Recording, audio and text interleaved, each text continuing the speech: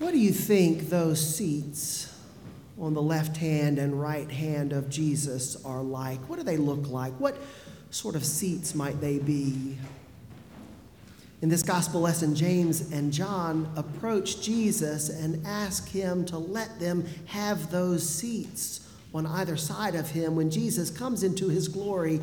What kind of seats might they be? Are they palatial thrones out of a medieval throne room, a king's court? Maybe they're benches. Jesus said something about the apostles judging the 12 tribes of Israel. Maybe they're a bench worthy of a judge. Or maybe they're the places of honor at an enormous banquet table with too many seats to be counted. I wonder what those seats look like. Jesus lets James and John know that those seats, however, aren't appointed for them. And it makes me wonder who it is that gets to sit in those seats. What sort of person gets to occupy the place of honor next to Jesus in Jesus' glory? Maybe it's another disciple like Peter. Or maybe it's Jesus' mother, Mary.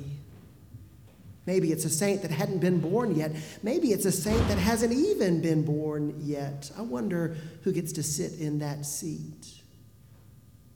Jesus lets us know that James and John are not only willing, but that they will indeed drink the cup and be baptized with the same baptism that Jesus will endure. But still, those seats aren't for them. It makes me wonder what kind of qualifications a saint would have to earn a seat like that. But then again, maybe that's the wrong approach altogether. Maybe that's not how the people who will occupy those seats is decided at all. Maybe it's a popularity contest. Maybe God will let us vote, all of us vote, and decide which saints we want to see, kind of like a great reality TV show made for heaven. We'd put, Francis or Patrick or Julian or Joan on those seats.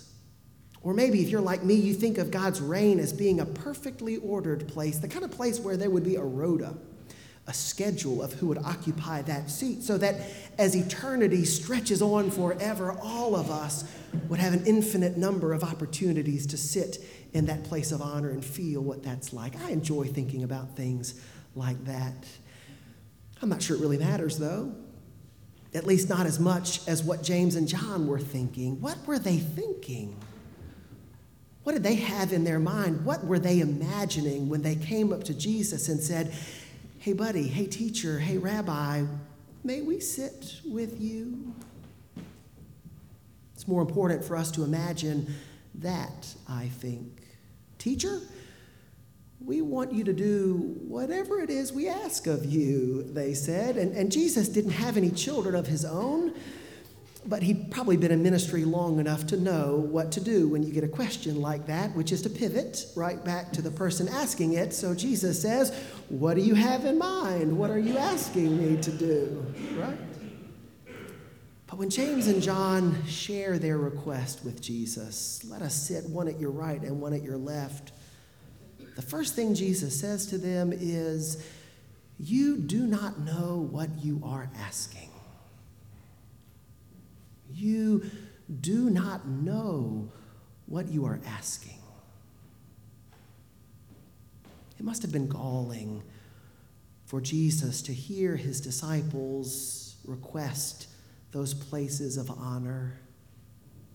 They were on their way to Jerusalem. They were walking the road. Just moments before this request is uttered, Jesus had turned around to his disciples, all 12, and explained to them why they were going to Jerusalem in the first place. Because when they arrived in the holy city, the religious leaders of Jesus' people would reject him and hand him over to the Roman authorities to be mocked and tortured and executed.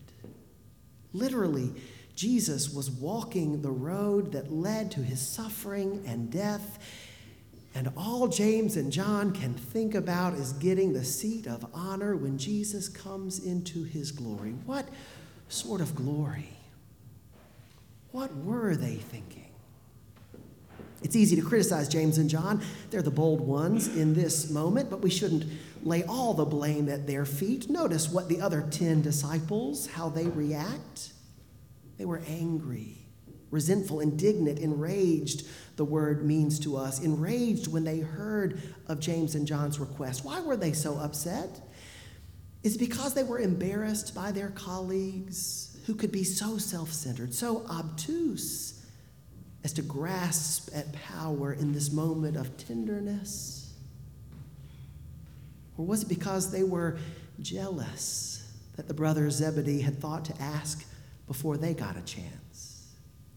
Either way, the fact that their reaction is anger lets us know that they didn't know any better than James and John what was happening around them. They were no more enlightened. None of the disciples understood what was lying ahead of them in Jerusalem. The problem isn't that the disciples were bad listeners. This was the third time Jesus had predicted his death. Jesus wanted to be sure that they had heard what he had said. The problem wasn't one of listening, it was comprehension. They didn't understand what Jesus' death represented.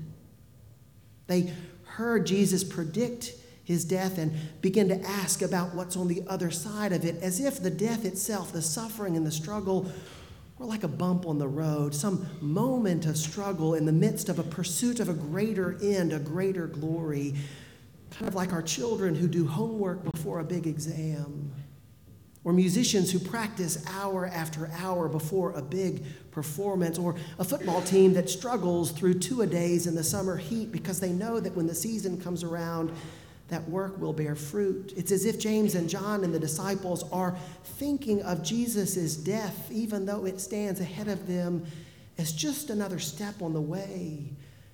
They have no idea what they're asking. Teacher, let us sit one at your right and one at your left when you come into your glory. Boys, you have no idea what you are asking. Whoever wishes to be great among you must become your servant.